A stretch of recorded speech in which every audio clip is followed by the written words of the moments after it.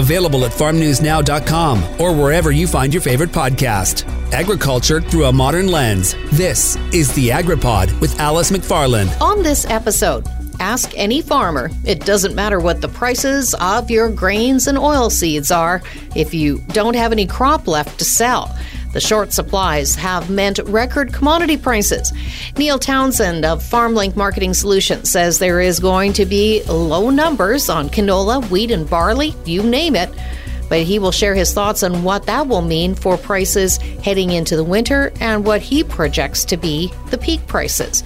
An outspoken advocate and dedicated researcher on innovations in agriculture has been named the 2021 Farm and Food Care Saskatchewan Champion. Dr. Stuart Smythe has been vocal on social media and outspoken about correcting misinformation about agriculture.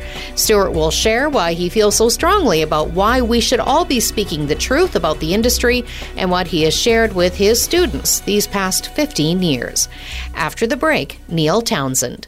Digging into the topics that matter to you. The AgriPod with Alice McFarland. Unprecedented, I think that's a description a lot of people are using as far as the commodity markets heading into this winter. We'll get more information as far as final production numbers from Statistics Canada. But Neil Townsend with FarmLink Marketing Solutions, let's talk about some of the major crops right now. And I guess demand still remains strong for spring wheat with production down right across North America and Russia. I think the outlook's pretty good for wheat. The bottom line is that Canada and the U.S. had short crops of key wheat categories like spring wheat, white wheat, and durum wheat. And the other country that also had sort of some, a drag on their yield was Russia. And when you combine that, it just means that sort of the harder, better quality wheat is in shorter supply. And that's going to really keep prices high.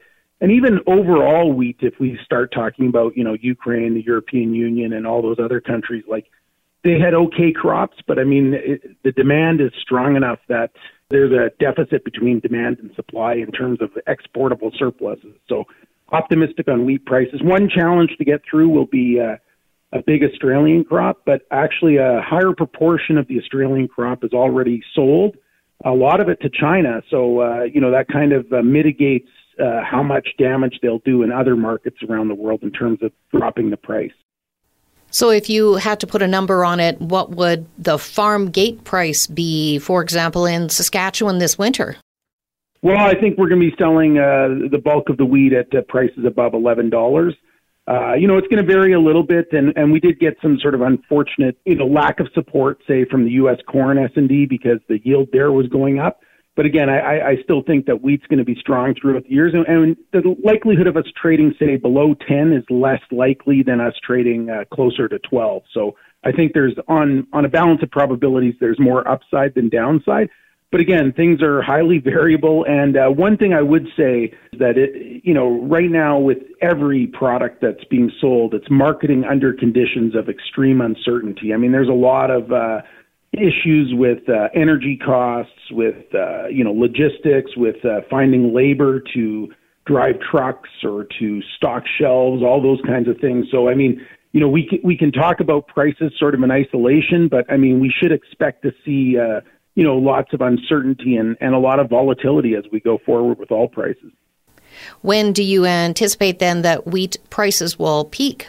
Well, I mean, wheat prices tend to have, once we sort of the world digests the Australian crop and then focuses on the fact that there's no supply recharge really until, the winter wheat crops start to get harvested in later summer. So I think that the prices are going to peak sort of in the December period once, and then sort of towards the end of the year, there's a potential for them to go higher and even much higher if there's concerns about key crops such as the Russian winter wheat crop, or even if we have run into trouble with the North American winter wheat crop, or there's planting problems or drought situations in North America. Once again, we'd see the local basis in North America really react to concerns about the 2022 crop. Moving on to canola, are you continuing to be optimistic with that particular crop? Canola is certainly part of the broader bigger oilseed complex, and there's two divergent forces going on in the oilseed complex. One is that soybeans look to be a little bit more abundant, either bigger crop coming in the U.S. than maybe was expected. A lot of optimism about the potential for the Brazilian crop. Keep in mind that one is just getting planted and is a long way away from harvest, so a lot can go on there. And then China has been relatively quiet, although in the last few weeks they've really started, in days even, they've started to perk up, and it looks like bigger quantities of beans are going to be traded from the U.S. into China than it'd been relatively sluggish in September there. The other thing, though, is just the broader oilseed market continues to show really, really strong signs of growth and strong signs of demand. We've seen record palm oil prices. So canola is well supported. And then, of course, canola, we've had just, a disastrous crop in Canada overall. Very small. And, we're talking 13 million tons when, domestic usage for crush is like, it wants to be 11 million tons. Can't be this year, but, it's a very strong. So that leaves very little exportable surplus. And I don't think most of the customers are aware that, they're aware of a drought, but they're not aware that they are the customer that's going to be eliminated from contention. Obviously, China remains somewhat murky in terms of their policy, in terms of their demand and all that. But yeah, just the main thing is that there's more demand than there is physical Canadian canola supply. So prices are going to be well supported. And again, I think there's a stronger likelihood of trading at $28 a bushel than there is at $16 a bushel. So, we've got strong prices now, but I don't see any particular reason to start to sell. We're not selling, and I just think prices have to go higher. That's a fair jump. Yeah, I will clarify. I'm not saying that necessarily our target price is 28. I just meant that it has a stronger chance of trading at 28 than at trading at 16. Well, we're seeing some very high prices, but what is your prediction for where those prices will reach? If I had to say a price that we have in mind, it would be between $24 and $25. We think we'll trade meaningful amounts of canola in those prices. Again, we're reevaluating each and every day, but right now those are some of the prices that we think should be available for canola. We have to digest sort of the U.S. soybean crop, and we have to get through sort of a little bit of canola that the Australians have to sell. But, it's incontrovertible. There's more demand than there is supply in Canada. We need to kill more demand off. All right. And tell us about your outlook for pulse crops. Well, the pulse crops are very interesting as well. Obviously damaged by drought.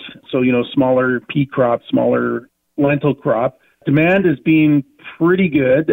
Pulses have also been, extremely impacted by the logistical problem. So anything that goes in a container is going to be, fighting to get containers and fighting to have that type of access to markets. But, demand seems to be very solid. And again, we have to kill off demand because we just simply don't have the supplies available for all the customers who might want it. And supplies continue to be tough for durum. Tell us about your outlook for that particular crop. Well, yeah, durum is one of our tighter S&Ds, and it's one of the tighter supply and demand balances around the world. We get a double sort of advantage in Canada. One is that the U.S. had a very, very small crop, so that's going to increase their import demand while simultaneously reducing their export potential. And, again, one of the question marks would be like a country like, Algeria or Tunisia, they prefer durum, but, they're cost sensitive in some ways. But, again, durum has got that support in the fact that, obviously it's much, much more expensive than wheat, but wheat has been accelerating in price as well. So it's not necessarily as big of a discount as it might otherwise be. So we've seen actually the demand from these places still remain, relatively strong and very little competition in the export market for Canada. So, there's just, again, it's one of those markets that unless people absolutely stop eating durum, stop wanting to eat pasta or couscous or whatever, or try to make an alternative recipe that doesn't use semolina or durum, there's more open demand and little durum in Canada to satisfy the demand, and exports have been remarkably strong to start the year. So, we've already exported over 20% of what we expect to export in the whole year. And I mean, this is not usually the case early in October, right? This is where we're just ramping up, and we sold probably more as well. So it's an interesting dynamic. And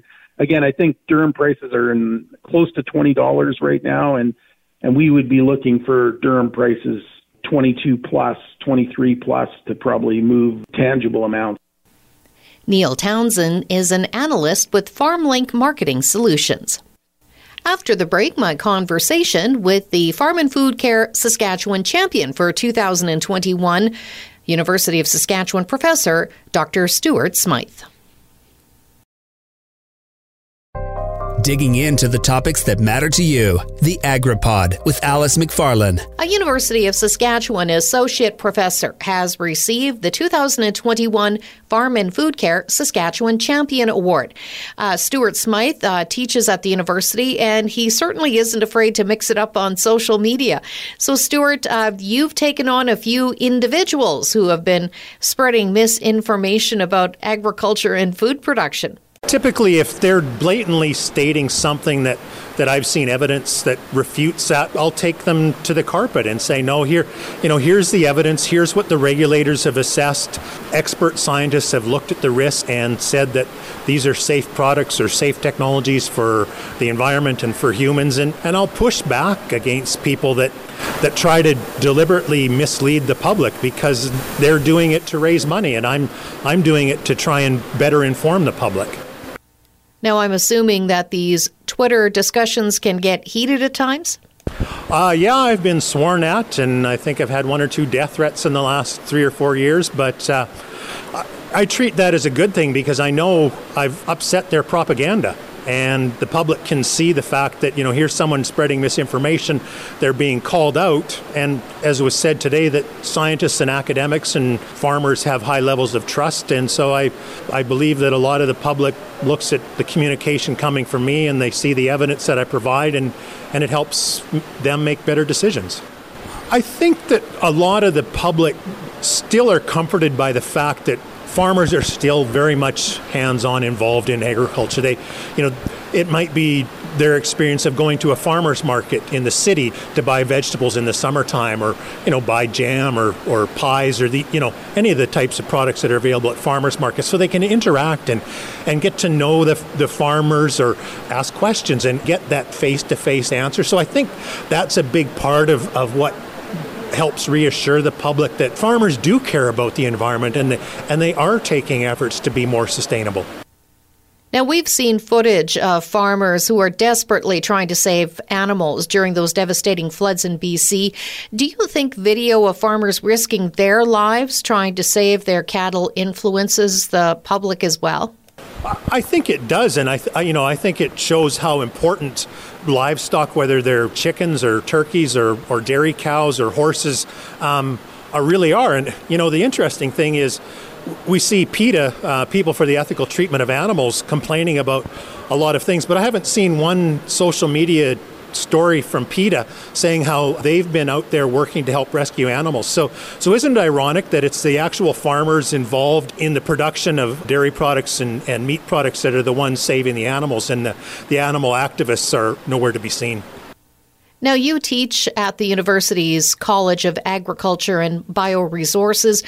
What message do you give to your students, and what do you hear from them when you're having conversations about agriculture? The comments coming from them is that they're, people they know are uncertain about the role of chemicals in the control of weeds or insects, the use of antibiotics or growth hormones in cattle. And so I think the students, they have a bit of a sense as to what to say. And so what I do in a lot of my classes is to try to provide bits of information to them through the peer review process of academic and scientific research to nudge them in that direction, saying, well, here's a little bit of evidence, give it some personal value, and that goes a long way to building trust with consumers. So this award was presented in connection to the Cultivating Trust conference that's put on by Farm and Food Care Saskatchewan each year. There was also an honorable mention award presented to a grade 4 student, Maddie Adamson. Now, she's very active on Twitter and has a lot of videos learning about ag with Maddie. She really does a wonderful job talking about agriculture and sharing information, and that's what it's all about. She's fantastic. I haven't seen all of her videos, but I've seen a lot of them, and she just does. It's so heartfelt. You can see that she's really passionate about her family's farm and about explaining why their farm does the things they do. And I think it's, she's a role model for agriculture for the next 30 years. You can see that she puts a lot of thought into this, and she gets some help recording things, but I've seen her at a variety of, appearing at a variety of events, and certainly I think that resonates well with the public when they see young individuals at her level getting involved in this, and they realize how farming is truly a family event, that it's not just the adults going out and doing this, but really once you're old enough to tell the difference between a plant and a weed, if you grew up on a farm, you were involved in the business. Stuart Smythe is the 2021 Farm and Food Care Saskatchewan champion. This is the Agriculture News Roundup for the week of November 22nd, 2021. CP and CN Rail reopened their main lines to the Port of Vancouver. The company said the lines would resume operations slowly, starting with a maximum speed of 10 miles per hour, as those repaired sections are monitored to ensure integrity and safety. At this point, there is no date set for the resumption of normal speeds. Alberta Wheat said in a report that between CN and CP, there are approximately 5,000 rail cars sitting in the Vancouver corridor. In addition, a week's worth of rail traffic is loaded and waiting to move west to the Prairie region. Wheat exports through the port of Prince Rupert have been able to continue during the outage. Canadian Federation of Agriculture's president wrote a letter to the Prime Minister regarding the flooding in BC. Mary Robinson said they're asking the government to make sure that animal feed is given priority once routes into BC by road and rail are opened. She also asked the government to quickly trigger agro-recovery. The flooding forced many farmers to evacuate with their animals and abandon their food and water supply, and this has created a massive feed crisis for the region, which could have long-term consequences for animal health and the food supply. An analyst with Markets Farm says canola crushers are still highly motivated to buy, even though the price of seed has reached record levels following an extensive drought in Western Canada. Mike Jubenville said downstream users like food processors have multi-year contracts with crushers, and regardless of crush margins, they have to fulfill those contracts. In some cases, there will be negative crush margins for a period of time, and that has happened in the past. Jubenville estimates Canadian canola crush will be 9.4 million tons, less than the 10 million plus in the past couple of years. But the big decline will be in canola exports. The forecast is below half of the usual 10 million tons. Canola ending stocks will be at the bare minimum of approximately 650,000 tons. Statistics Canada will release its final crop estimates on December 3rd, and Jubenville expects the last estimate of 12.8 million tons will likely be reduced. A new partnership has been created to advance fermentation processing in Western Canada. The new project hopes to strengthen the use and understanding of fermentation in ingredient and food processing. The Saskatchewan Food Industry Development Centre, the University of Saskatchewan, the Global Agri-Food Advancement Partnership, and AgWest Bio are combining expertise to create a new training program at the food centre. Livestock Services of Saskatchewan reported investigating the sizable disappearance of cattle. Sometime between October 15th and November 5th, 24 red Angus cows and another 20 calves disappeared in Pontex, which is in the southwest part of the province. Operations Manager Garth Wood said it is a reality that livestock tend to disappear for a variety of reasons, including theft, rustling, or harboring of strays. Wood says the cattle are branded with an overflying wing pointing down on their right hip, and they all have red tags. Anyone with information is asked to contact Livestock Services or the RCMP. If you like what you've heard, you can rate and review wherever you get your podcasts, and make sure to subscribe to AgriPod with Alice McFarland for more weekly episodes. The AgriPod is produced by Colby Heiss, with host and CJVR Agriculture Director Alice McFarland, and is a division of the Jim Pattison Broadcast Group. Available wherever you find your favorite podcast and at farmnewsnow.com.